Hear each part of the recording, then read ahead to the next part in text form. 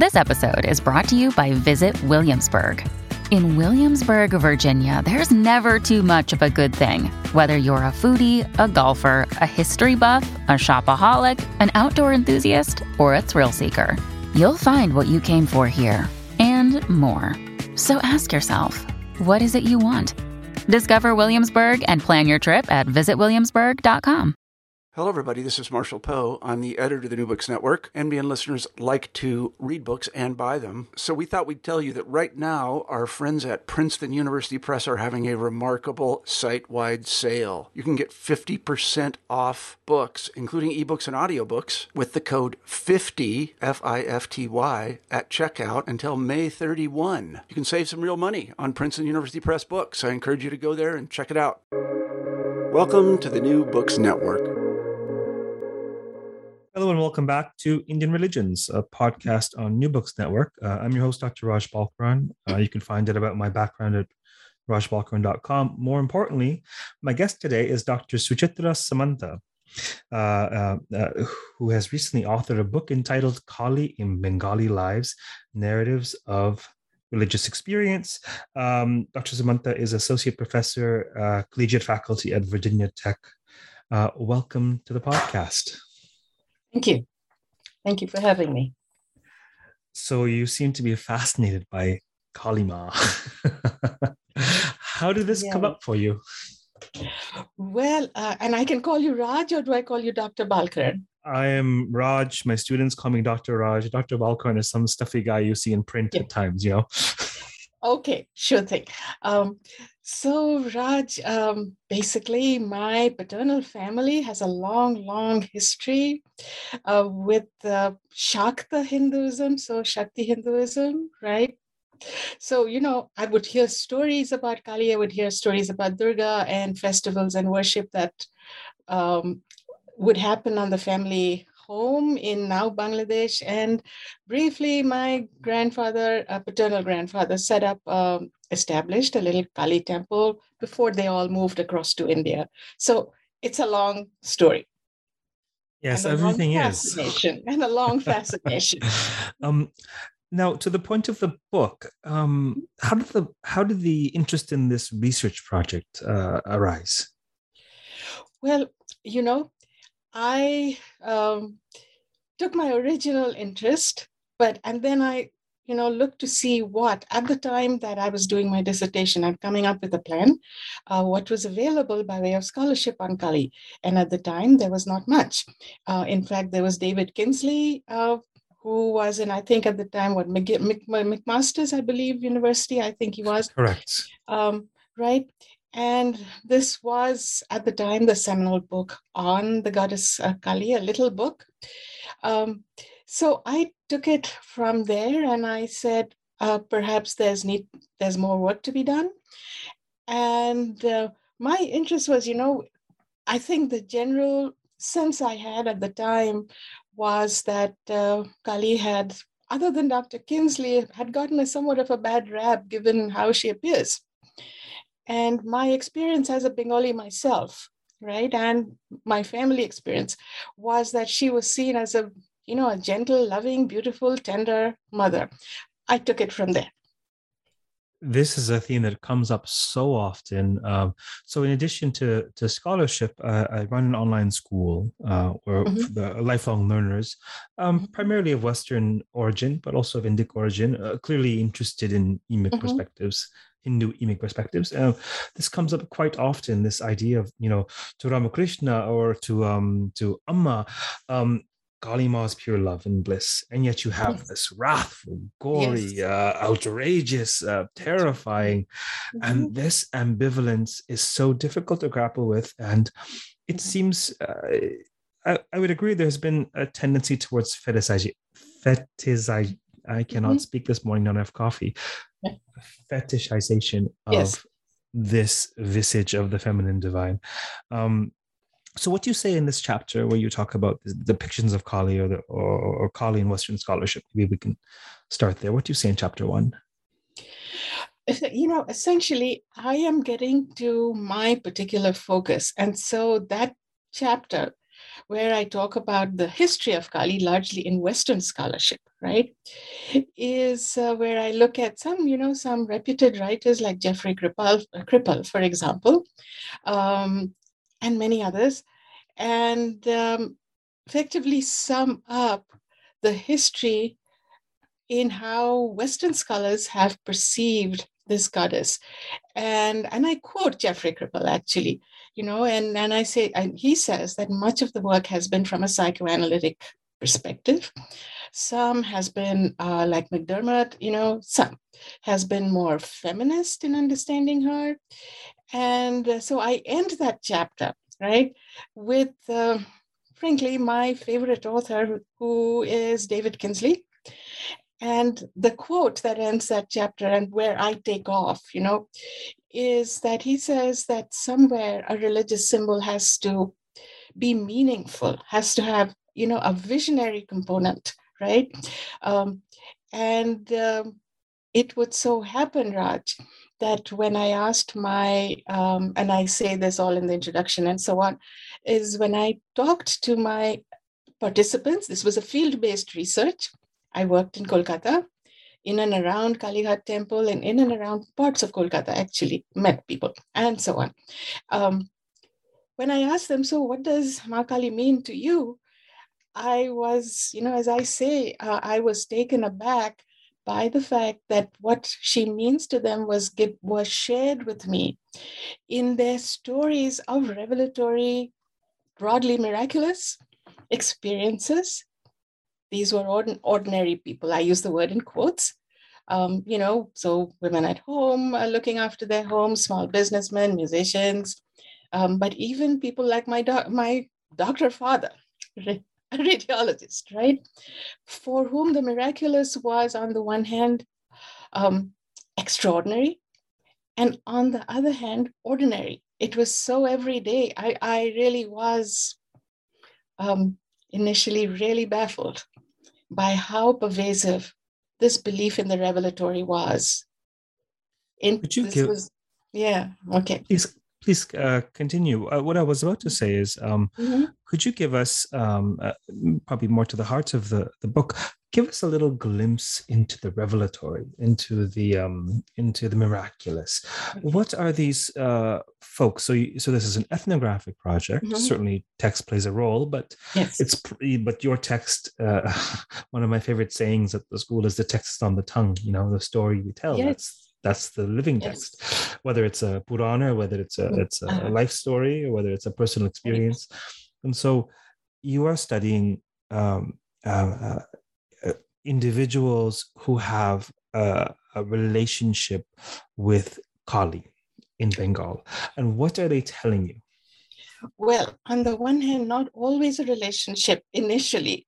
A miraculous experience can change a person and be revelatory, saying, here is a presence that is possible for you to have a relationship with. So not everybody starts out there, So which is why, somewhere in there towards the beginning, I say these are transformative experiences, right? So to share a story with you, that's what you're asking me, right? That's what you're asking me? Yes. Yes. Share some insight so that the audience can get a sense of what are these narrated miracles or experiences that people are reporting to you. Yeah. Okay.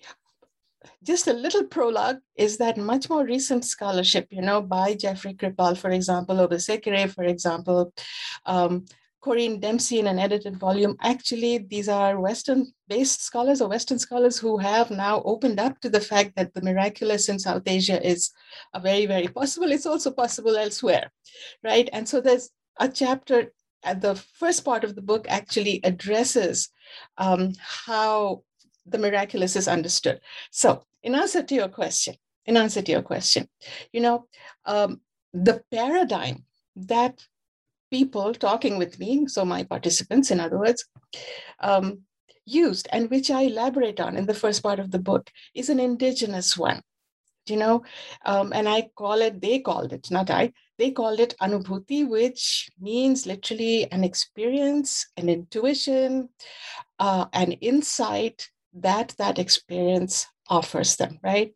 I also talk about, other philosophical concepts of the mind, the man, for example, right? The man, where such anubhuti is processed, where it's experienced, where it's processed, where it's remembered, right? So with that as briefly, the paradigm, right? There were many stories in many different contexts. And the second part of the book looks at those different contexts, right? So in one of the contexts where the guru, for example, features very centrally, the particular person who was also seen as a guru, Alok Babu, I call him in the book, who served as my mentor and so on. There were miraculous experiences associated with him by his disciples who shared them with me. He could heal long distance. Another guru who was in the Punjab, for example. So here we are in Bengal, right, in Kolkata. And so a disciple shared with me the story of the fact that, he was able to do certain rituals and evidently did have the power. Alok Babu himself, and I say all this in the book, this is not easily how should I say, it's not a simple matter of saying here's a miracle, right? So Alok Babu would deny staunchly to me, and he would say to me, I don't do magic, right? In those words, pretty much. I don't do magic, right? So don't come to me expecting stuff like this. And yet at the end, as my second phase of field research, he would share with me a story where he said, here's this pilot who is going to be sitting for an exam so he can fly again. And he's gotten a ear infection and he won't be able to fly if this ear infection is not addressed.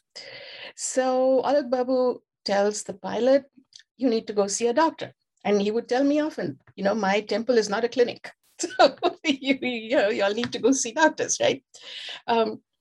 So the pilot does, he comes back. And then Alok Babu shares with me, he says, he was healed, but then my ear was infected. And, in other contexts of stories, I talk about how a guru with his powers can actually transfer a disciple's illness onto himself, sometimes at the cost of his own life, even. That's one story. Another, can I share just one more? Okay. Absolutely. Okay. The guru was, very much sort of center of many stories that I would hear. So I spent a whole chapter on and a whole chapter on Alok Babu as well. Related to ritual, for example, this young woman at the time shared a story of, how her family was one of devotees, right? Bhaktas, right?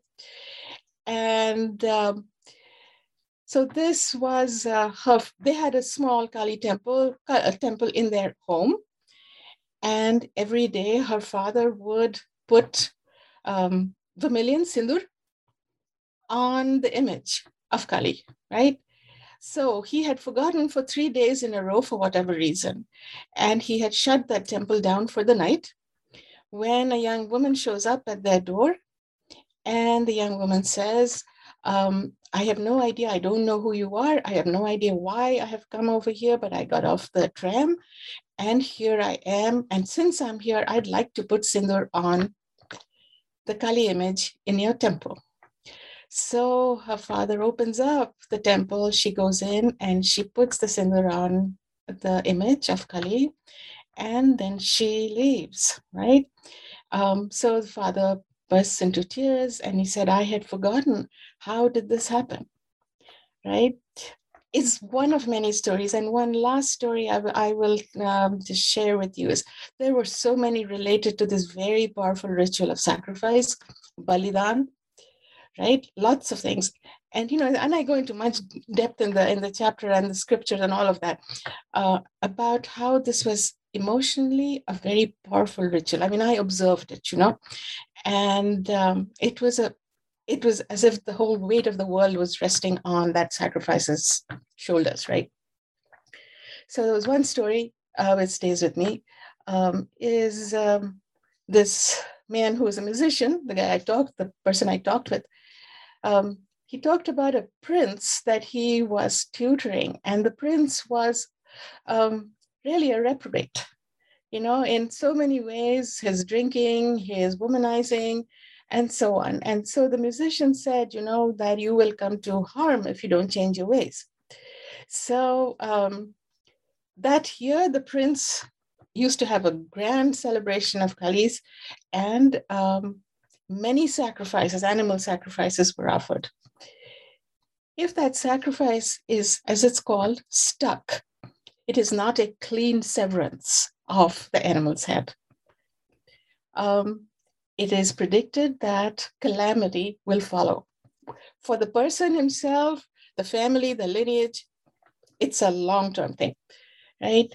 And so the musician describes to me that the following year, the prince, in fact, went on a hunt and fell dead of a heart attack immediately thereafter, and all worship, etc., were stopped. This was, again, one of many, many stories that I would hear related to the calamity, related to the offering of sacrifice, even vegetable sacrifice. There are so many, many fascinating themes in what you've said. Let me kind of sort them in my in my early morning brain here. Okay, first let's talk about the epistemological possibilities that are indigenous to this tradition. What is it? I think you make a very sensible turn. Obviously, it's not my role to adjudicate your book on the podcast. I support all projects that we explore. But it seemed I resonate with the turn to take one's lead from the categories and the structures of the peoples one is studying, particularly in the Hindu world. And it actually makes for, in my view, better scholarship when the data informs the theory versus the other way around. And so, say a bit more about this. Why do you spend a chapter talking about Indian epistemology? Like, why is this important? This is important, Raj, because I did not want to go, say, the psychoanalytic route. I am not qualified to do it anyways. I certainly did not wish to look at the phenomenon of Kali from a feminist viewpoint, even though she gives her name to a feminist publishing house, Kali for Women, etc., which I saw as, again, theoretical, very interesting, certainly perspectives. However, why I spend a chapter looking at the indigenous paradigm, as I say, right, is because my participants themselves interpreted. Now, most were really not scholars. They were, as I said, they were small businessmen, they were musicians, and certainly my father might be a radiologist. He was certainly not a scholar of Hinduism, right? But they themselves, there was a whole discourse, in other words, that talked about such experiences again and again and again as anubhuti. And I say they didn't try and explain these experiences because these experiences are not explicable. They were remarkable, in time, space, so many ways. But they interpreted it in terms of this paradigm, right? And centrally, the word anubhuti kept coming up. So they themselves shared this paradigm with me. The word anubhuti kept coming up. I would find a resonance on this concept of insight, intuition, right? I would find that in, again, not an expert, but in philosophical writing as well as insight, that the revelatory is an accepted epistemological way of knowing in Indian philosophical thinking, right? So here were folks, as I said, not scholars and so on, not mystics, who were using that discourse to interpret their experiences. And related to this concept of anubhuti, where does anubhuti occur? It's in the concept of the mind, the indigenous concept of the mind, right? Which feels, which thinks, which remembers in a rather different way from what has happened with, say, the mind and the heart in Western intellectual theory, right? So it is a much more holistic experience. and then remembrance, and change is what I would read into their stories. Transformation. So now I go to the temple every day, for example, right? Now I believe. And only one example in my book that I would find, this one woman who decides that the gods have not delivered, and she becomes an atheist. Right? This is in chapter 7, I believe. But otherwise, there is, even among the fairly skeptical, there is a sense of a very wide spectrum of what is considered possibly anubhuti or the miraculous. I don't know if that answers your question. My questions are always meant to be generative more than anything, and so really, it's the journey. There's lots of rich content there. What comes to mind for me, I'm probably saying more in this podcast than I do in most podcasts, particularly because Kali is very much related to one working on the Devi Mahatmya. But this idea of anubhuti, this idea of revelation or the miraculous, what comes to mind for me, like 30,000-foot view, pan out to world religions. I mean, as artificial as these categories may be, nevertheless, there are trends we can discern across the world's religious traditions. And one of the fundamental distinctions between Abrahamic religion, for example, an Indic religion, is the participatory element of the divine in the world, yes, to use a dated expression, the sacred erupting in the profane. You can count on one hand the theophanies of the God of Moses, for example. And yet in the Indic world, between the concept of the Atman indwelling in all beings, between various siddhis ascribed to various beings, between the dispensation of grace, tantric traditions, what I call shaktification of various objects, and etc., etc., etc. It's important to understand that in this world, in sort of a Western idiom, magic is either charlatanism or paganism or fraud, because there's only one Shakti account in the world, and that belongs to God on high. And in this tradition, it's such that Shakti is dispersed throughout the world, and anyone can be a lightning rod at a particular time. Yes. And so it's a very different understanding of the divine presence in the world, and that's to me, it's crucial to have that on board. Whether or not we believe in miracles is not the point. No. The devotees, the aspirants, the sadhakas, they experience them, which conforms with, to loosely put it, the Indic worldview. Yes, absolutely, Raj. This is something I actually sum up in my conclusion, because my participants would use the word real and pretty much analogously would use the word true, right? And the real is, as you said, it's in the world. Does my child get better because she's been sick for so long, right? Who are these dark children who show up at my doors, as one of the stories says, when I'm doing Kali Puja and offering food and all of that, and then they disappear, and then they say they weren't there. So, human manifestations, whether it's dreams, whether it's inexplicable lights, for example, right? Shakti, as that larger presence, is right there. It's in foods, it's in people, it's right here, right? On the one hand. So, in my conclusion, and again, not me saying it, but my participants saying this, what is real is, this is what happened in my life. I got a job. I played to Kali, I got a job, right? I passed an exam. That's real. But it points to the true. It points to the true. And they would make that distinction by saying, in Bengali, the word is ashol. Shotto, ashol, right? And the truth is what that experience points to. Now, is it separate, as you say, No, it is very much embedded in lives and experiences. And if that answers your question, right? It is very much right there.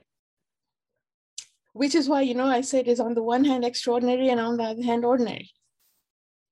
Was there anything that surprised you about this research or that stuck with you in particular? Oh, good I Lord. mean, this is clearly much of this is extraordinary. But I mean, Yes. was there anything about the process or about your journey, about what you learned that really sort of either surprised you or stuck with you about this process? In the first place, I really had not expected to get such data, should I say. I was completely taken aback, and I thought, what on earth am I going to do with these stories, right? And my dissertation, in fact, did not address, because I did not know how at an American university I was going to include such accounts. And it so happened, really serendipitously, miraculously, who knows? But in 2016, a publisher said, I'm interested, right? And this book came about, which is a very different project. Now, what stood out for me, and I think gives context to, and I would realize in reflection, why I received this, really abundance of experiences and stories, right? Is what my participants would tell me. I mean, many of them, not just one or two, is they would ask me, for example, here you are living in America. They didn't know that I was, a poor graduate student at the time, that you are walking these dirty streets of Kolkata and wanting to know about a deity who is close to our hearts. So they said, right, you must have started this a long time ago in another life. And you left some project incomplete, and you are now in this life completing this project and telling our stories. Who is the Mother Kali? So, Raj, this took me by surprise that so many of my participants would simply place me in that schema, and then tell me their stories. See, that was the context in which I received these accounts. So you were surprised to learn that in previous lives you had begun this work to be completed now, were you? Many people, I realized that is how they established me in this world. And this was, directly related to the fact that I would hear the stories that I did. You see, I was placed in that world where this was very, very possible, that I had previous lives, left work unfinished, and here I was, completing that work. Picking up where you left off. This and I sorry, say that again. Picking up where you left off from a previous lifetime. Yes, picking up where I left off from previous lifetimes, And so they said, otherwise, why would you walk these dirty roads of Kolkata and come talk with us and come to our homes? And this is what we have to tell you. So not exegetical accounts of Kali, but this is how she is in our lives.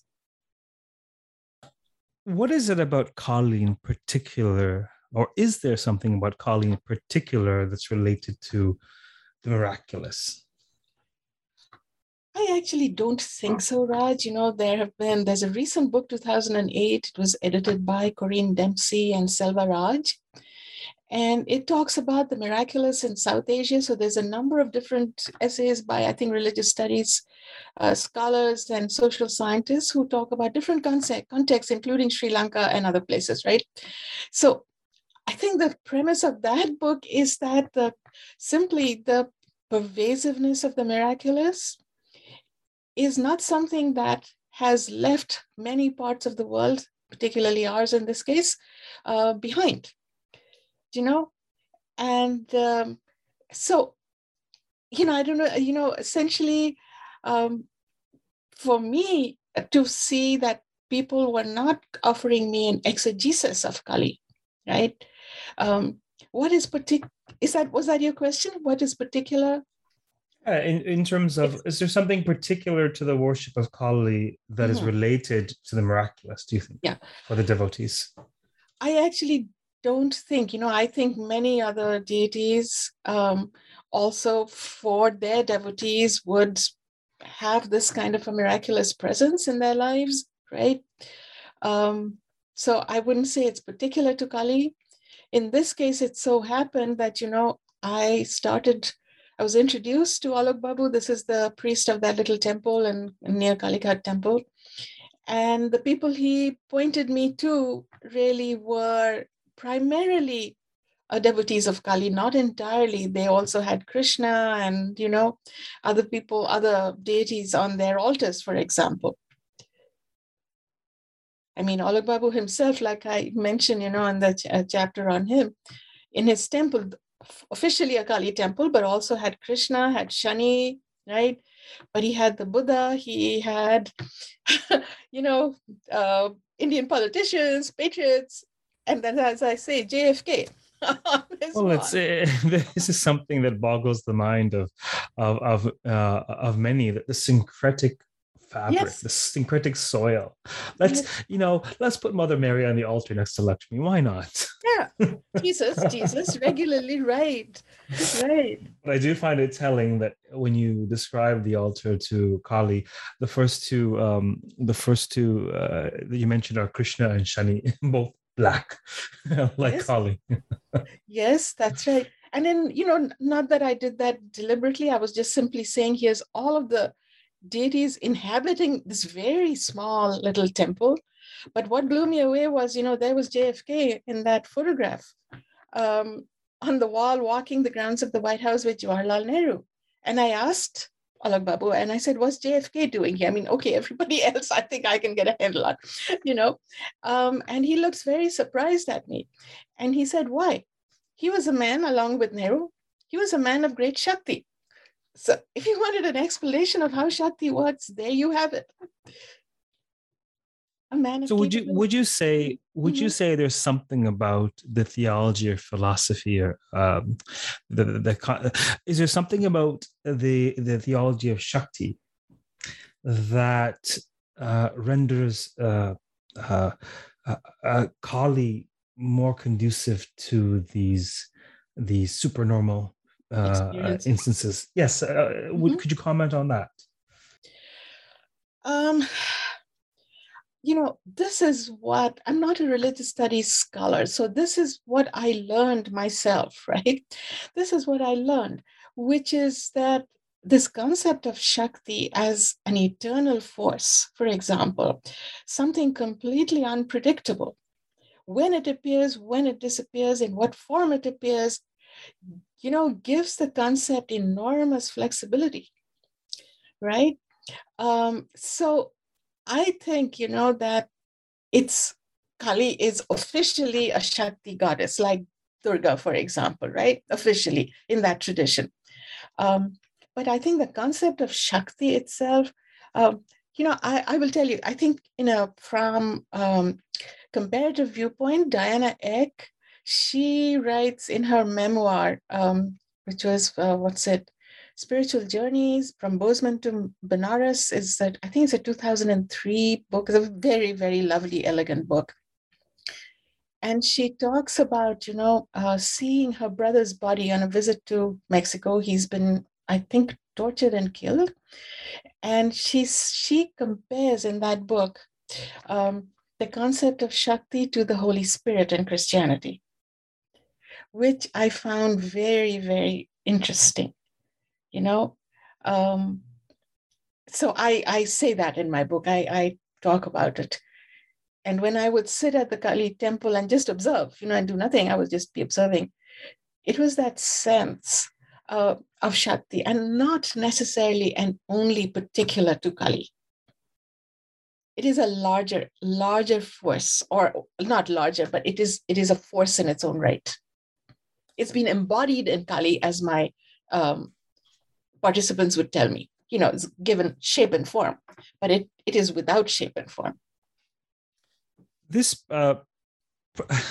typically I ask much more broad questions, but I really can't help myself diving into the nuts and bolts of this particular project. I'll try and answer you. No, it's a conversation. Rather than censor myself, I'm sharing what arises.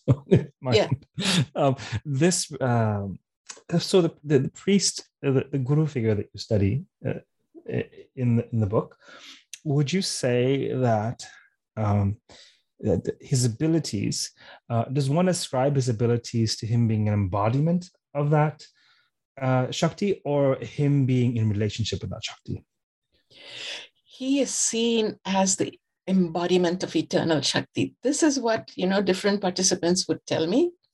And he has come to that point after some effort, some spiritual effort, sadhana, for example, right? So they were very skeptical of gurus, who did magic. I mean, they were charlatans. So many of my participants say, yeah, we were pretty careful about selecting our guru. We had to be convinced that he was indeed, the embodiment of what they call the eternal Shakti. And then I would find that backed up in the scriptures on Shakti, on the guru also. He is the embodiment of Shakti. He can convey it to his disciples. It can be conveyed through foods and flowers and prasad and so on, right? But he can mentor you and guide you because he is the embodiment of Shakti. Would you say this is a tantric tradition? I am hesitant because some of the gurus were indeed that I would, my participants talked of, could be tantric, but some were Vaishnav also. Alok Babu himself was a tantric. He is now late, so he was a tantric. And he, as I say, in the book, he would not allow me, he was very brusque and blunt, of not allowing me to see him at any of his rituals. He simply said no. Closed door rituals only. Fascinating. Yeah. Who would you think, who might be interested in this book, most interested in reading it? It is, on the one hand, it is a work of scholarship. So I do indeed, refer to whether it's Western scholarship on Kali, Indian philosophy, actual scriptures, mythology, all of that, right? So it is on the one hand. But all of that exists to give context to the stories that I would hear, right? So they're not simply stories, but they are stories in a very deep and ancient context of understanding. So I think that it would be readable, certainly for scholars, but also for, I believe, students, who are interested in this area of study. And in terms of subfields, certainly scholars, grad students, lifelong learners, the interested public, but in terms of subfields, people interested in Hinduism, of course, in goddess studies, in Kali studies in particular. What about anthropologists, sociologists, or people interested in narrative? I think all of the above, because I really do draw in. I mean, there's a whole chapter on narrative and its structure and memory and so on. So I think, that this is a book that I think covers a fair amount of ground on those fields. Sure. Certainly anthropologists, but also, other folks. Yeah. Is this work that you intend to continue, or have you moved on to other projects currently? Raj, I have actually long moved on. And this book, as I said, in all its talk about miracles, miraculously resurfaced when a publisher expressed, he saw my CV and he said, oh, I'd like to see a book on this, right? So this was 2016. I had published on this work, into the late 90s. And then I moved on, and I will tell you why I moved on to something very different, right? Which is, I looked at this very powerful goddess. There were books published in the early 2000s called Is the Goddess a Feminist, right? By Alf Hiltbeitel, one of the editors of that book. And, I looked at the situation on the ground for Indian women, given that here was these powerful goddesses, right? And I would move on to looking at women and literacy, primarily really disadvantaged women and literacy. So I again did field work. I published a fair amount of work on Muslim female literacy, and I worked in a slum area for several years. So I've published. More recently, I've looked at poorer Asian American women in this country, again, in the context of education. That has been my most recent work, but this book, of course, is published this year. Is there anything else about the book you hope we touch on? That I would like to say. Indeed. Firstly, in answer to your original question, I think that it would be very difficult, certainly in a pandemic, for me to kind of walk around and really talk with the people who shared these stories with me. I don't doubt that if I were to do that, I would still hear those stories. I don't doubt that, right? So let me just say that it's just logistically not possible for me to do this work anymore, right? Anything else about this particular project? It was very close to my heart. Let me put it this way. Very close to my heart. I am so happy that the book saw the light of day. Fantastic. One needs to enjoy what one does, right? Whether Absolutely. it's a book or as cheesy as it might sound, however bright and driven individual is, a dissertation will not see the light of day unless there's some passion or joy or draw there. There has to be something for the person. Well, in the first place, it inspired me in the first place to do this work. And then this book, as I said, came about, and I was driven indeed to complete it and have it see the light of day. So yeah, I am very fantastic. happy. Fantastic. Well, thank you very much for appearing on the podcast. Okay, thank you, Raj, for inviting me. Can you send me a link to this recording? Yes, I absolutely will. If you'll hang on the call one quick moment, I'll certainly follow up with you. So for those of you listening, we've been speaking with Dr. Suchitra Samanta, who is Associate Professor, Collegiate Faculty at Virginia Tech. We've been speaking about a brand new 2021 publication, Kali and Bengali Lives, Narratives of Religious Experience.